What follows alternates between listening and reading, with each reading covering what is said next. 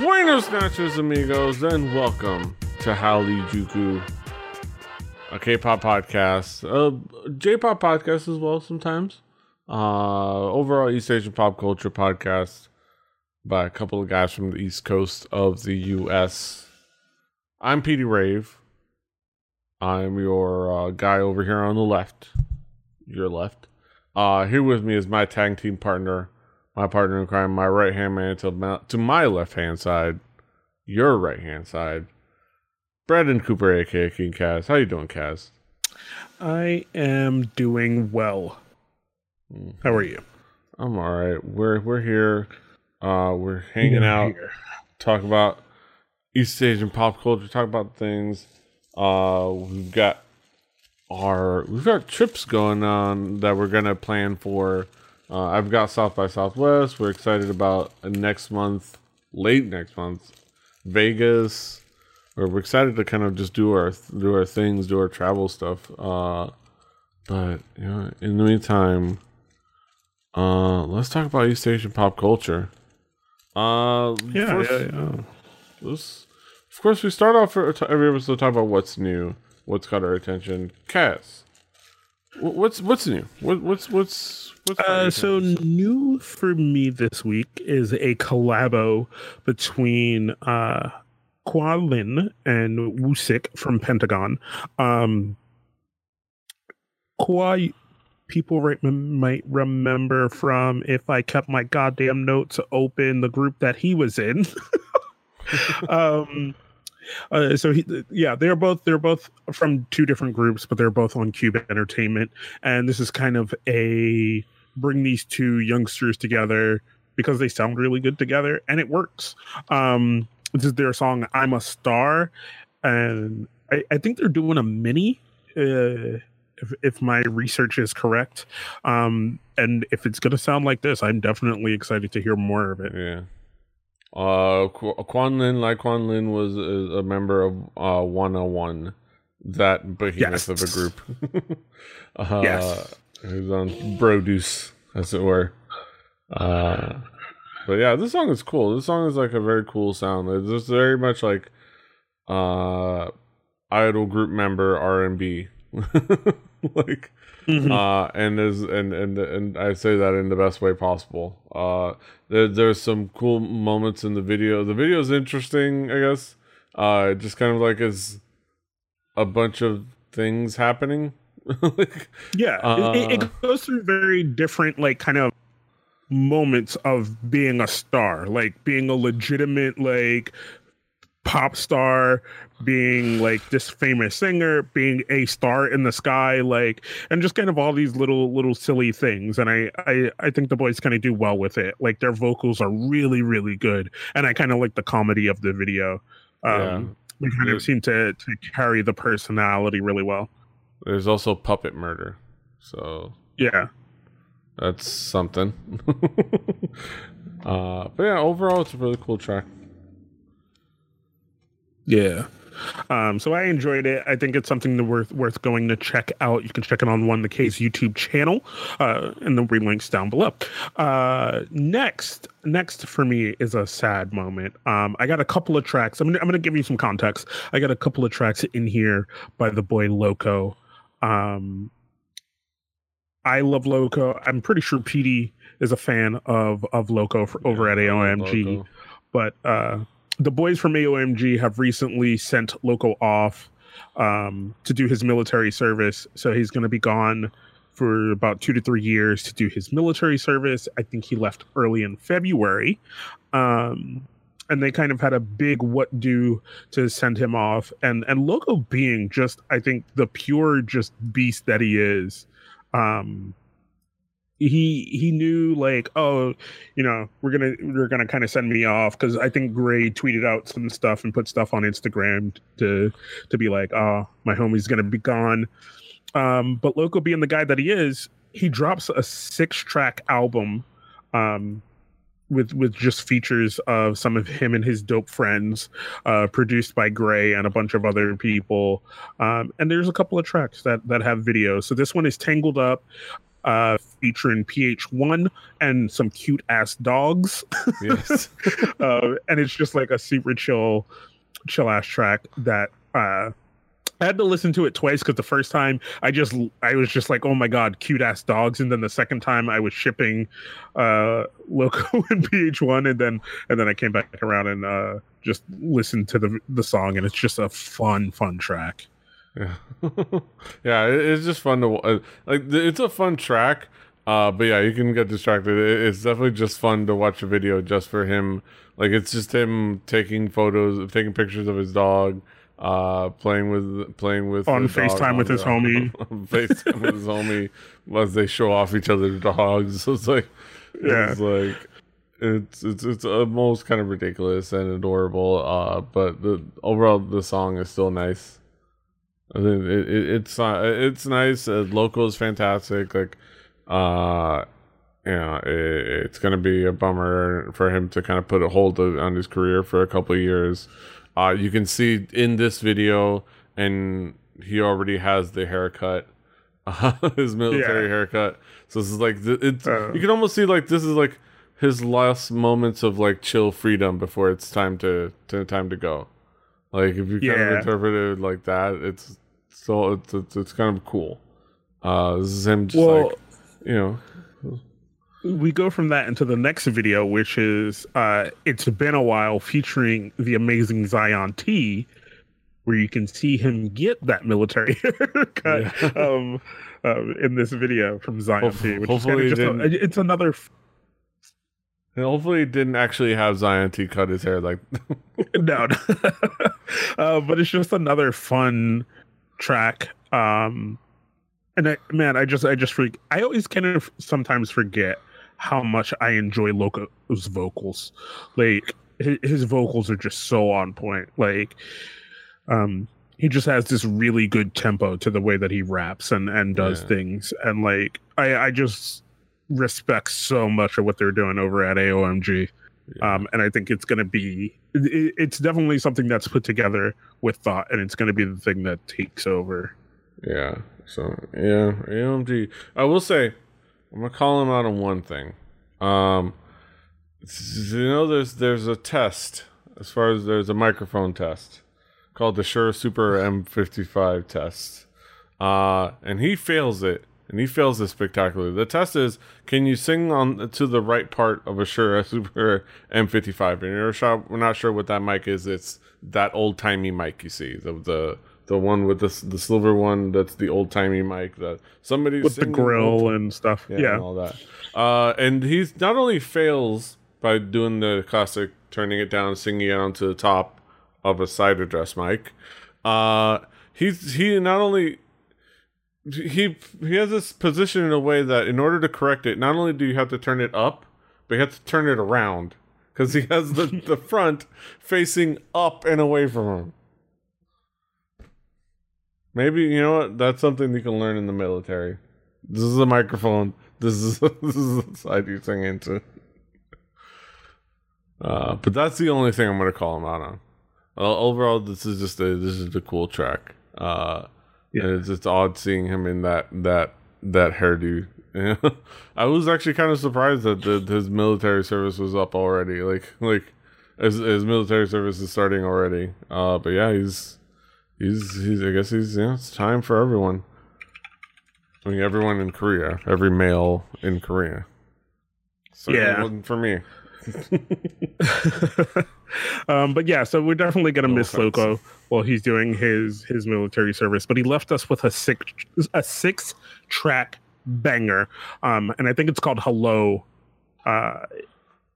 Is it called Hello? It's like Hello. This is my album. Hello. Or something silly like that. I think it's just it's called Hello in all capital letters. Yeah. So definitely, if you like Loco, if you like AOMG, go check that out. It's definitely worth checking out. And that's just kind of what I'm bringing this week. My love for Loco and my sadness that he's going to be gone. Good luck to Loco, and we preemptively thank you for your service. Granted, not to our country, but to the country we follow. So fighting. Yep.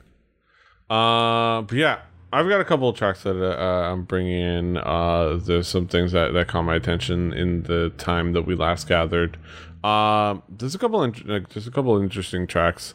So one of them is the kind of the comeback from Subin, formerly of Dal Shabet, now known as professionally as Dal Subin, kind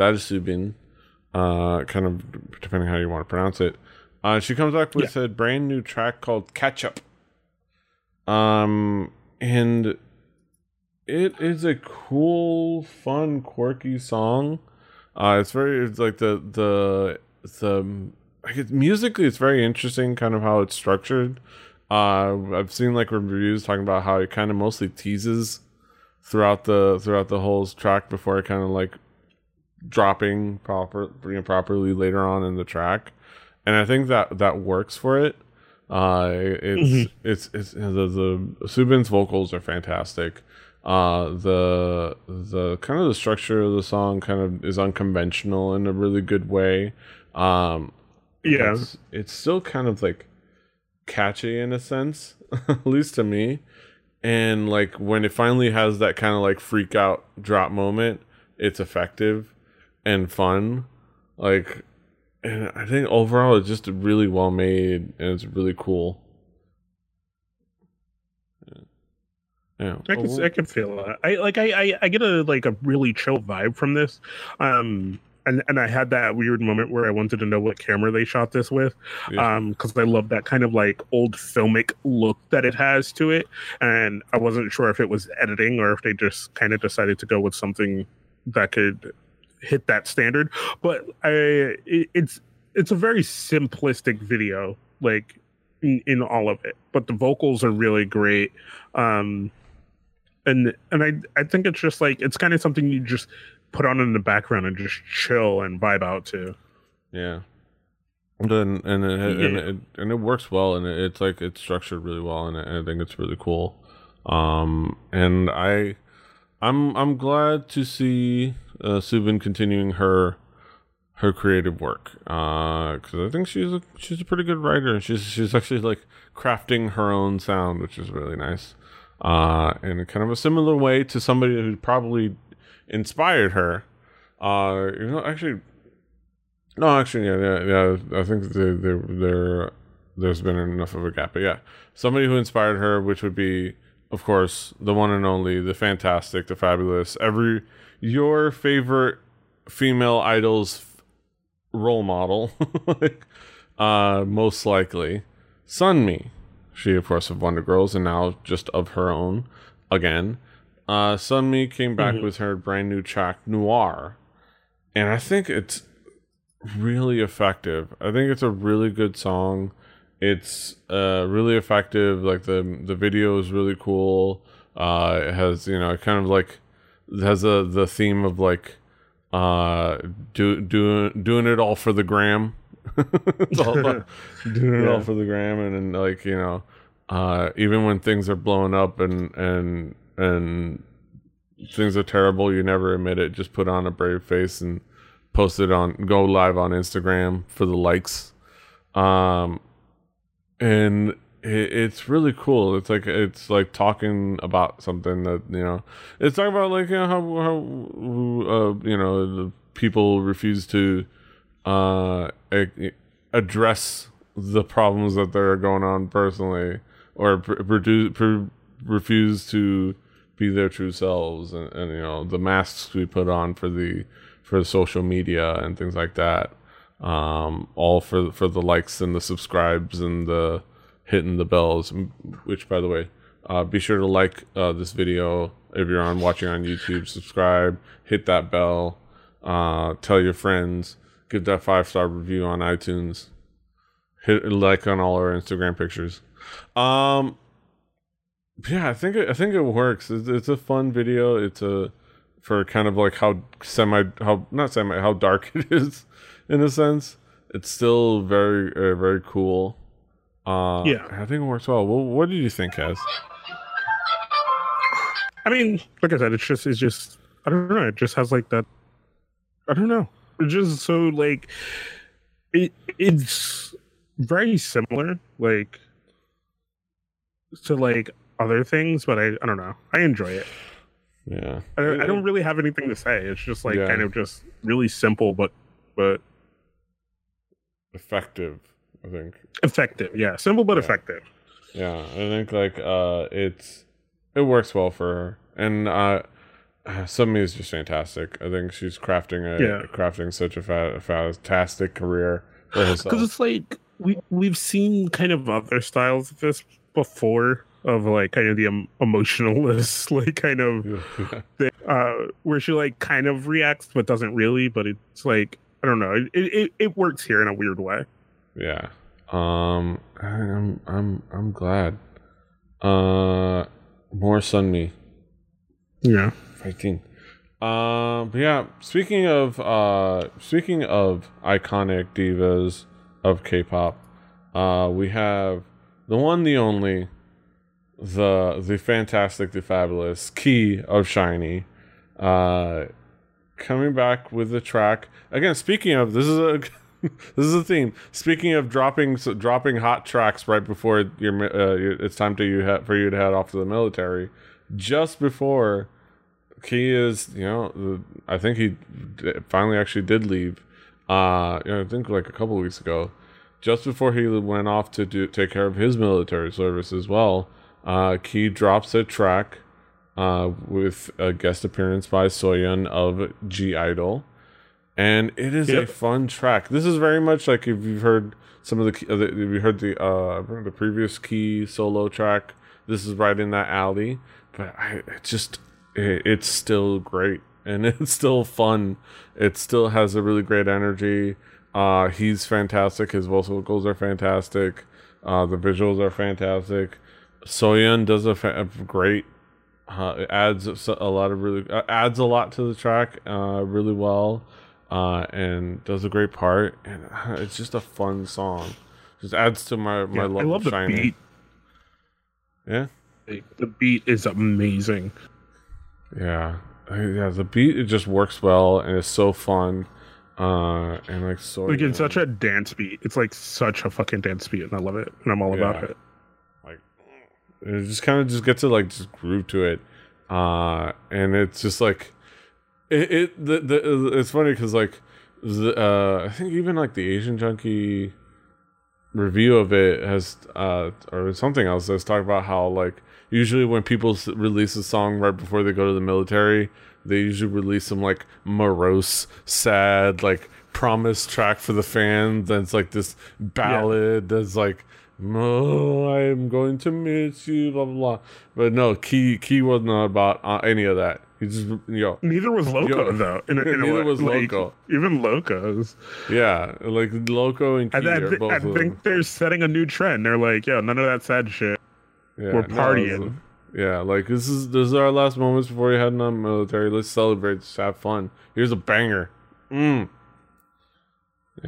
and it's just fantastic. Plus, he got to wear his silliest haircut right before he had to get his head shaved. So it's like when you have to get like a really important, serious haircut. Of course, you just go say fuck it. Let's just have a mullet. Let's just have a bleached mullet. I mean, yeah, but he's also dressed like he's from the 80s in half this video. So I think the haircut goes with the outfits he has on. Yes. I think, it all works really well. So, really fantastic track by Key. Key's fantastic. SHINee's fantastic. We're going to have to see. Looking forward to a couple of years when they're all going to be back and seeing what they do once they're all a little older and a little more mature, and see what music they explore. Because I've been loving the sound that Key has been putting out, like in these last few tracks, like so. And then I always just enjoy what Loco puts out, so it's definitely going to be interesting to see how that changes or stays the same or what happens. That's it for what's new. We transition over now to our headlines. Let's talk about Headline. So join us, won't you?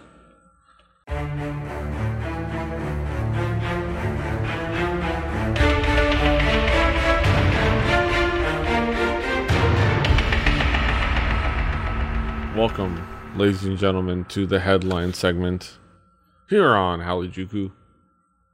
Where we talk about some topical topics going on in the world of East Asian pop culture.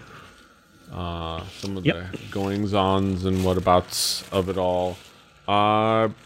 There's a big one we're not going to talk about just because, boy, is that impossible to unpack. Maybe we'll do a Halijuku talks about it. I think it's more. I think it's more. We need more information. Yeah. I think what has dropped. Look here. Go do your homework because we're gonna do ours as well. We're talking about the Sangri drama that is going on. So go do your homework. Read up on it. We're gonna do our due diligence as well. Read all 5 master threads on Reddit. All the master threads, every article from the fucking which I learned today. There's a Korean version of Huffington Post, yes. The Asian Junkie articles, the all K-pop articles, the all pop star articles. Every Korean blog has a story. Parse the information. Take your notes. I've taken mine. Maybe not the all K-pop articles, but that's just me. So actually, the all K-pop article is just reference to the Huffington Post article. Oh, so okay. It's not really. The Huffington Post article, and they also lay claim to the Asian Junkie article too. Like reference points to the Asian Junkie article too, which is also just a reference to the Huffington Post article. So I guess just read the Huffington Post article. Because that's both where they got their information from. So yeah, go do that. Take that in. We'll do for something. Now, I don't know. When I get back from Texas, hopefully. Yeah, we just need more information. Yeah, hopefully we need a lot more information because there's weird mystery doors in here that I don't want to fall into. But for now, we're going to talk about this. We're going to talk about Mnet, and Produce 101. Yeah, Produce X101. The next Produce season. X101, which is at this point, canonically, it's the 3rd season of the Produce series.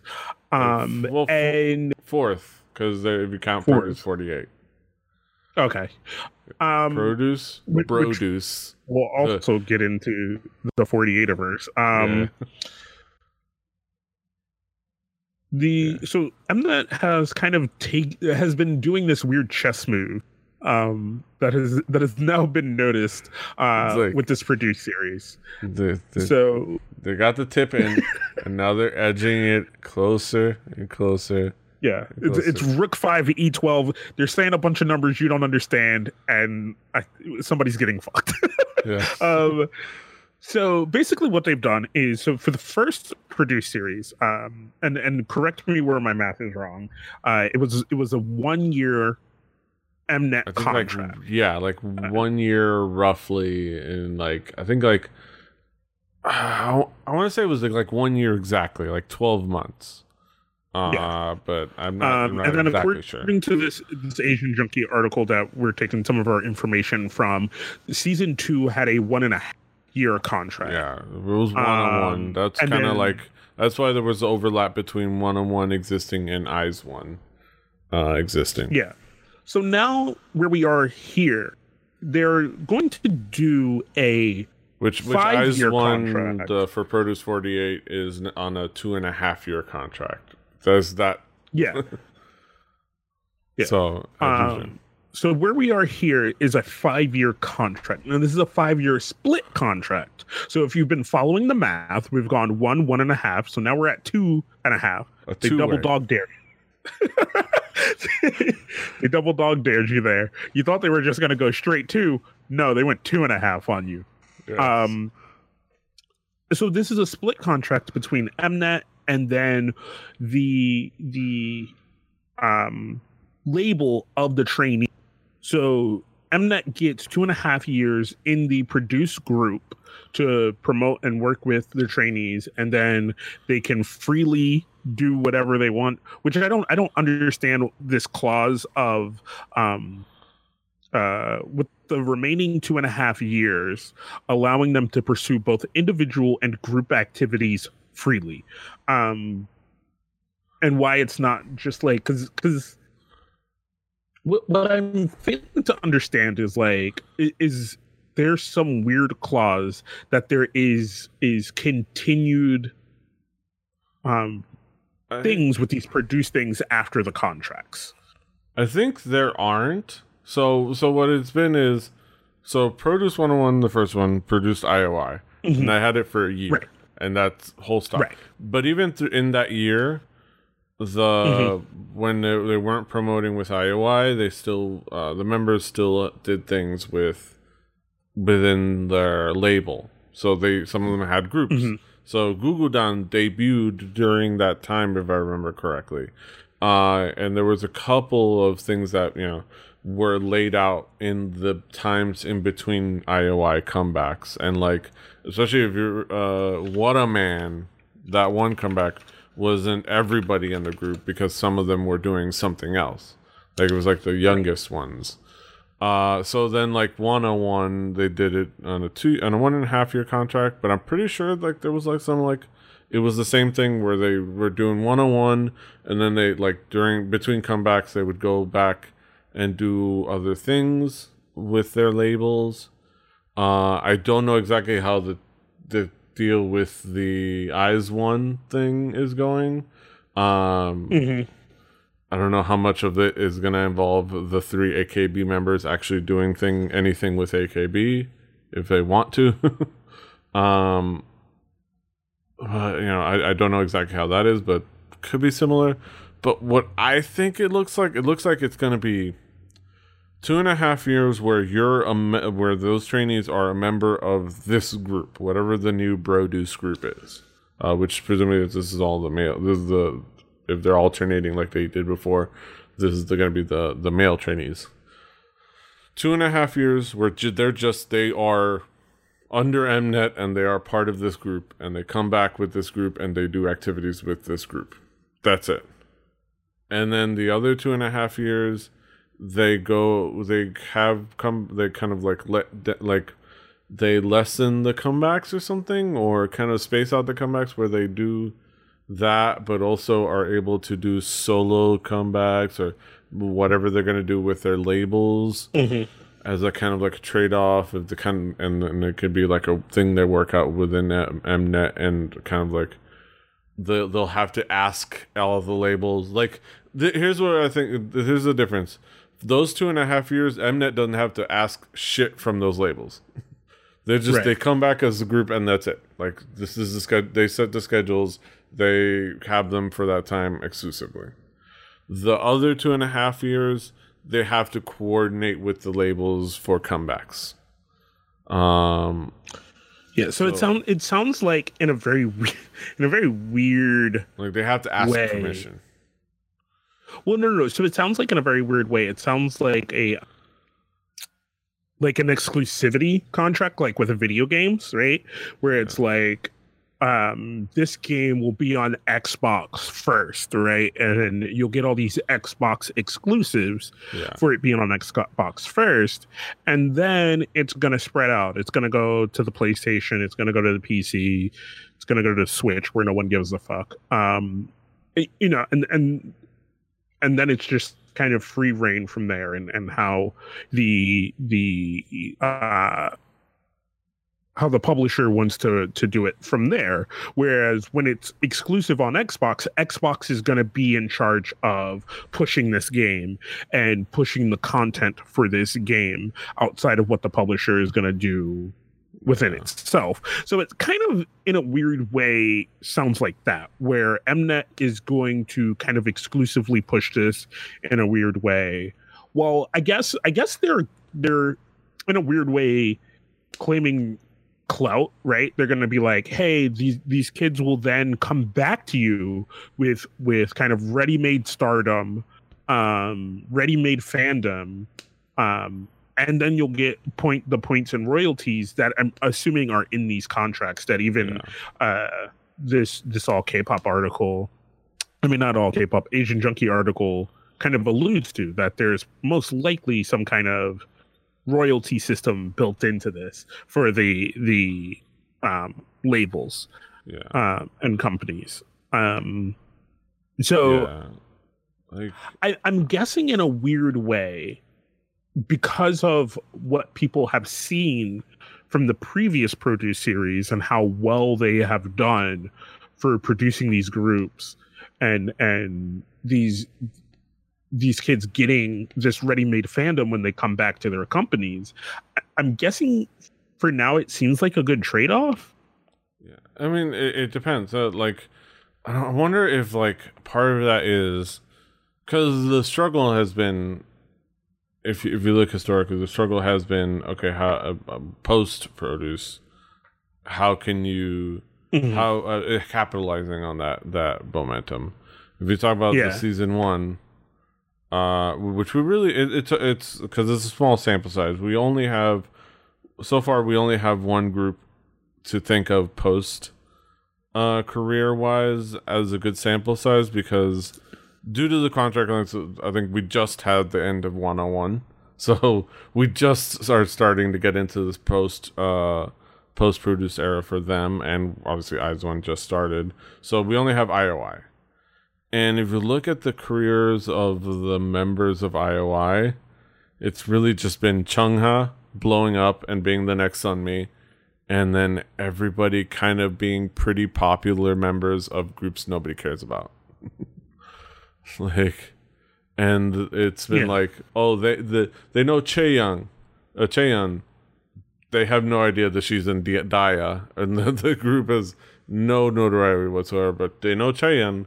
And they know Sejong and Mina, but they have no presence unless they're as far as like Gugudan. I mean, Pristine is in a dungeon somewhere, in the Pleiades' dungeon. So I wonder if this is Mnet saying and putting like going to them and like, you guys have been struggling. And you'll have to struggle. You'll have to figure out how it'll work for your boys here as well.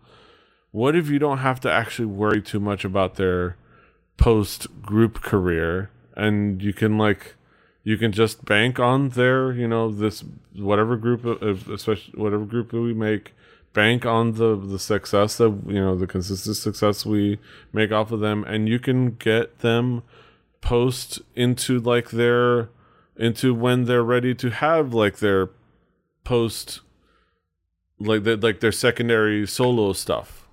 Like this is them like saying, hey, we can late into this contract, we can share it with you so that you can do like their solo stuff. Like you handle their solo stuff while this is still becomes their group basically. Like this is because like 2.5 years into an idol group's career, that's right around where they start doing units and solo stuff. So like, and that's where they'll have to share. So like the group will be the thing, and this is their group, and then they'll go back to the labels to do solo stuff. And they could also even send like group idol like trainees that are like their third string choice for what their new main group's vocalist. Like this is their third string vocalist, or this is their second string rapper. Like that they didn't quite make the cut for their new main group, but they think has a promising, an option that could make something happen. It's like a soccer team getting one of their young like academy members that they don't have a space yet for in the main roster, but they can sell away their contract to like some international team or some like other leagues team, for some money, or they loan him. Yeah. Well, speaking of international play, I want to get into this one. We have some people, and we said we would get into the 48verse a little bit here. And I kind of love these stories that you found of girls going from the 48verse into the K-pop world. Takahashi Juri has signed a contract with Woollim Entertainment and will be making a debut in a Korean formed girl group. And I say Korean formed because I just mean Korean label wise. We're not super duper sure who some of the other members might be. There's a bunch of other blogs that take their hit at who they think those people will be, with who's on Woollim Entertainment as a trainee or otherwise. But I don't want to jump too hard into speculation. I just want to kind of talk about what I think is the inner bubble that is the 48erverse and how it works, and why I think we're going to start to see more of this. So the 48erverse is a very, very, very just highly competitive, like cutthroat kind of pond. thing. Very big pond. Very big pond. With a lot of little fish. You are definitely, no matter how your fans now this is a thing, right? When you enter the 48erverse and you make your way up, you have fandom, right? Like the 48erverse is really good at getting each individual girl their own individual fandom. And it's kind of this weird science that I've still never figured out, even though they got me to believe in it for a while. Where you fall into the trap of being like, I wanna make sure she becomes number one. So you come with this ready-made fandom coming out of the 48erverse, and then entering something like K-pop, where I think the 48erverse, no matter what, compared to the landscape that K-pop has right now, is still smaller and more niche. But I think the things you probably learn going through the 48erverse that you can then take into K-pop would probably put you in a position to dominate, in a sense. Yeah.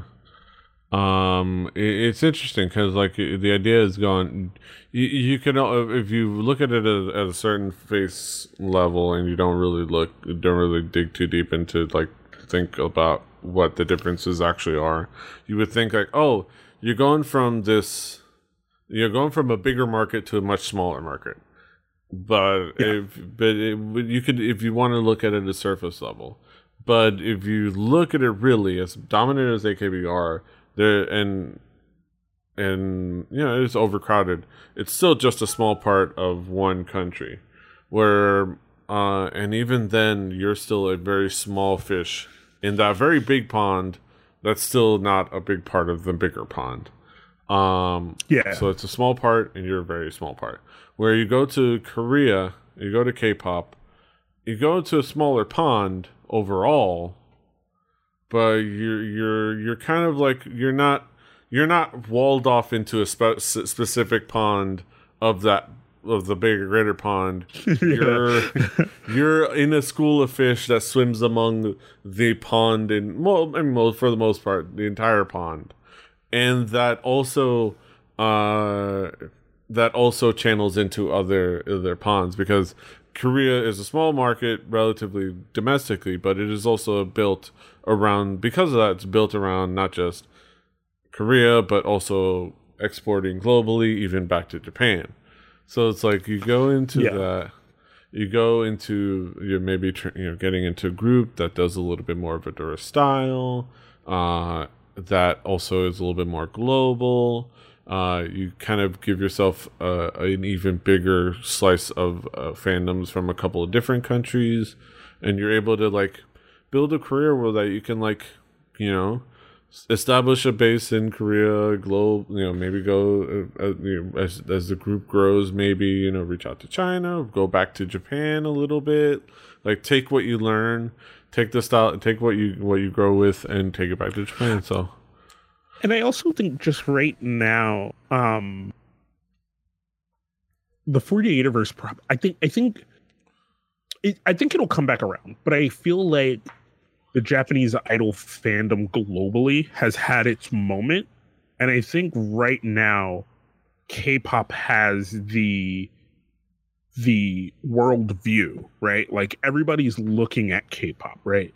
It kind of hit the flash in the pan with Psy, right? Where it's like everybody in the world all of a sudden wanted to know what Korean music was. And then it kind of tapered down a little bit. Yeah. And then now with And BTS and Blackpink. to a smaller extent, well, and Blackpink, and then to that smaller extent, J Park, right? Kind of that triangle. You have these two at the top of BTS and Blackpink, and then there's this thing at the bottom of J Park. People are looking at K-pop more and more, and they're like, well, like, what is this music? What is going on over there? Especially here in America now, we're putting them on daytime TV. We're putting them in other things that we're going to talk about here in a minute as well. And it's starting to get more attention from the global market than it already was. That 5 or 6 years ago, J-pop had a hold on. Yeah. Yeah. It's going to be really cool, interesting to kind of see how it works out. And then like we talk about Takahashi Yuri, who's, it's crazy because like they talk about it and I have no context because obviously I haven't really been an AKB follower, not to the extent that you were. I liked a couple of the songs. I follow Oshima Yuko on Instagram. That's my girl. That was my one. That was my. I pushed the fuck out of Oshima Yuko. Yeah, she's fantastic. She's amazing. I love her. I think she's in a musical, which is really cool. She's doing things. But yeah, like but I know that they talk about how Takahashi Yuri has been like a consistent Senbatsu presence. Even kind of like winning elections before, I believe, and from what I can tell, she's won a few elections and a few other things. Yeah, so it's very, but she still never got that hard hit from the AKB inner workings. Yeah, but it's not just her. Then it's like Takeuchi Miyu as well, who I guess is ex AKB48. She's already graduated. I mean, Takahashi Yuri is as well, but since she's graduating, but she's post graduation, so ex AKB48. Yeah, so she's Miyu is has signed with Mystic Entertainment.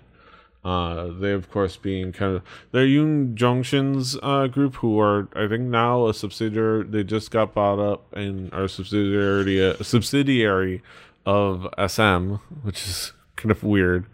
But kind of like it's like SM is now becoming the Disney of like Korean music. It's like, but they're the label of Yoon Jongshin, and mostly have had like singer songwriters. They have Brown Eyed Girls technically, but that was basically because of the fact that they had Gain. And they just brought in everyone else, and now they're coming back. So they mostly are like singer songwriters and things like that. So it's going to be interesting to see what she does with them. Because like there's that kind of label, but they're also technically under SM. It's like they're not really known for idol groups, but they might have some of the resources, or they might not go for an idol group. Who knows? Yeah, it's hard to speculate, right? Because you can only assume, like, coming out of AKB, you would put them in a girl group, right? And that's what's happening with Takahashi Yuri, but that doesn't necessarily mean that other people coming out of the 48verse have to be in girl groups to stand out or show their worth. Like, some of these girls, and some of the girls when I paid attention to AKB48 probably could have carried on their own, but they were in the mill. Yeah, they were in that system. But yeah, it's interesting the ramifications, the expanse of K-pop.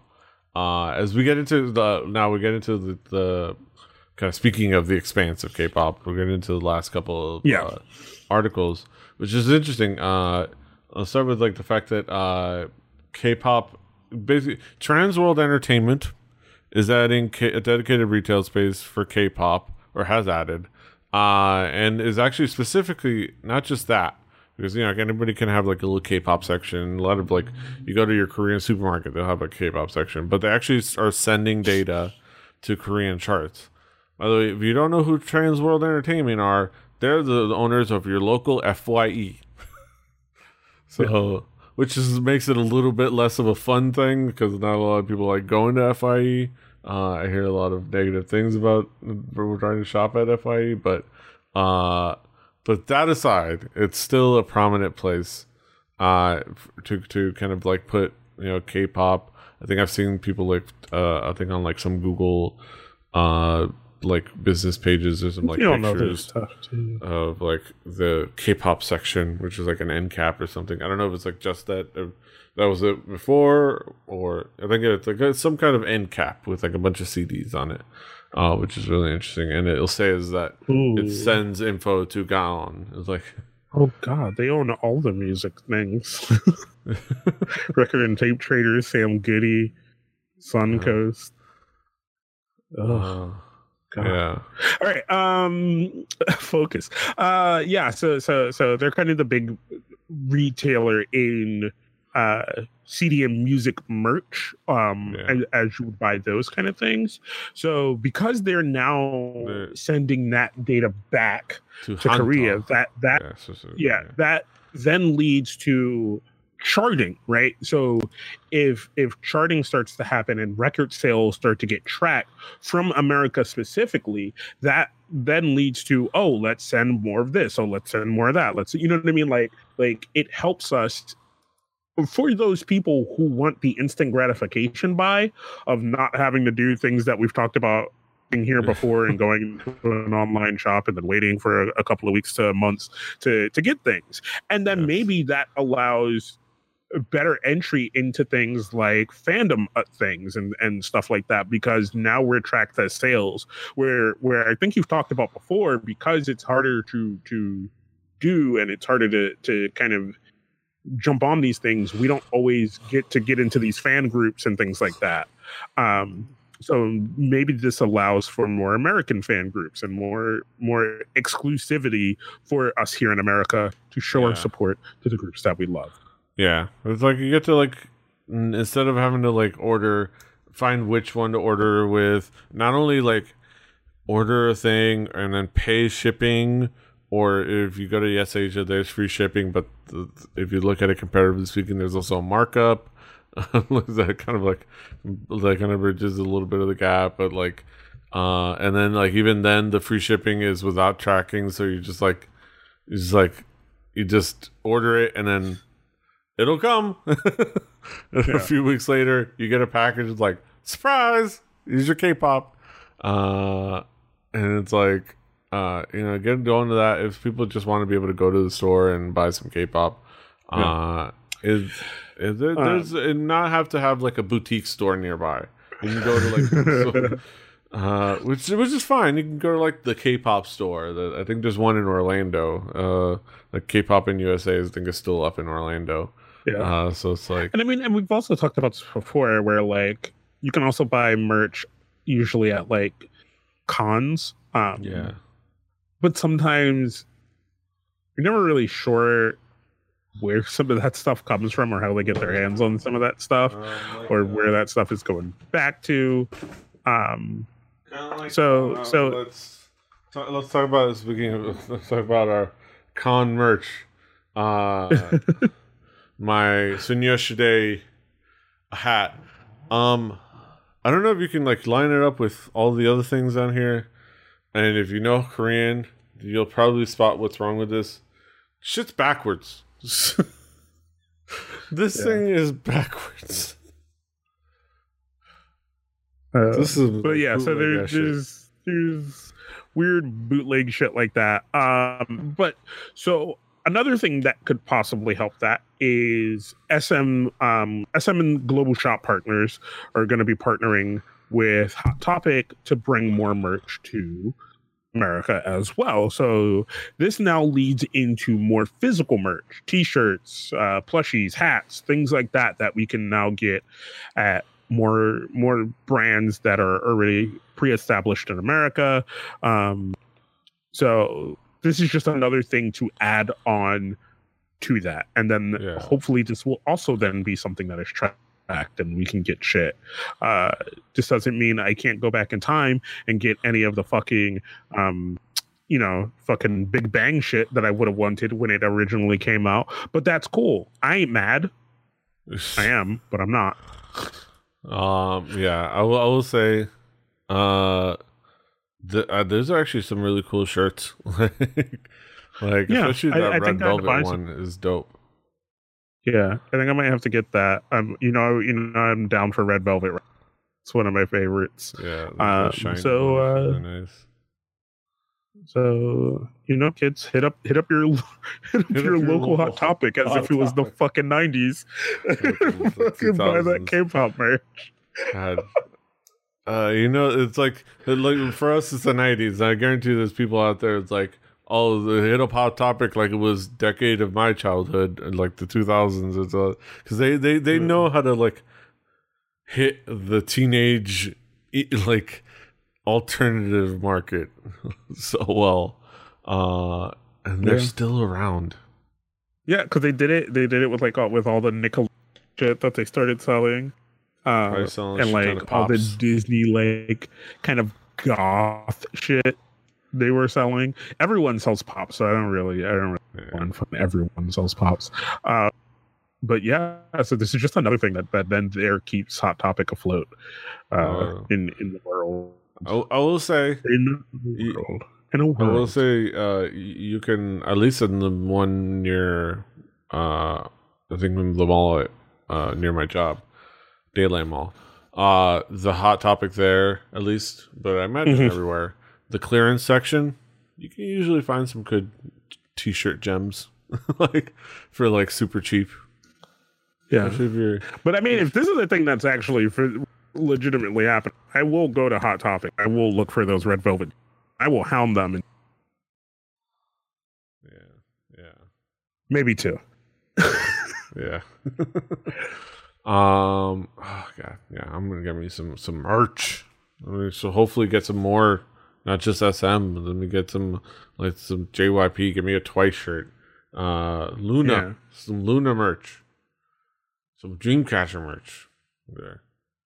More K-pop merch. But yeah. That being said,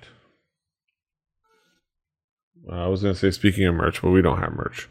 No, not yet. Nobody's gonna buy any of our merch. I gotta find that Fanny Pack Wrestling shirt that I own somewhere. That being said, that brings us to the end of another fantastic episode of Halijuku. Kaz, what's going on in your world? What's going on with you? Go check out the last few episodes of DKG Whelp. We're still doing that fun podcast of the Chuckleverse that we like to call it. And Sports Odds and Ends, me and JVZ talking about all the things sports. We're probably somehow, some way, speaking of people doing shady shit, gonna have to get into this whole Robert Kraft thing and what that means for literally all of sports, because this man has his hands in everything. He even owns an Overwatch team, so literally all of sports.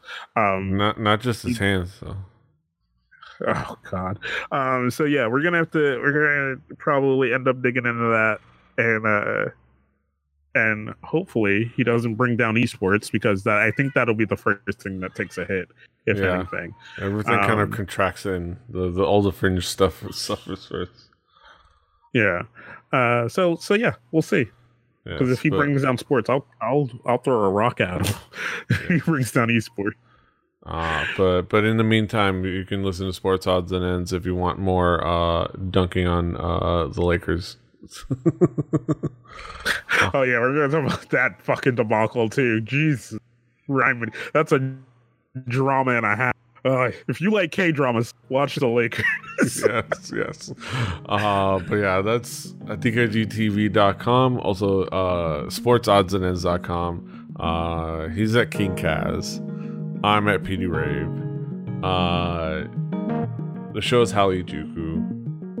Didn't they tell you? Don't you know? We're at kpoppodcast.com or hallyjuku.com. Rebellion.net for listen to other shows, including Record Breakers. I think I should post this pretty quickly. So this week, it's another episode with Curly. This time we're talking about Pale Waves, My Mind Makes Noises, which is really, if you like pop, if you like K-pop, you'll like it. It's very kind of cool, very catchy, very synth poppy. It's really cool. Go check it out. But of course, do your homework along the way. But yeah, check out all the things. Subscribe, like, share, do all the things. Until next time. Why, I think you're crazy. Hasta los huevos. Fighting.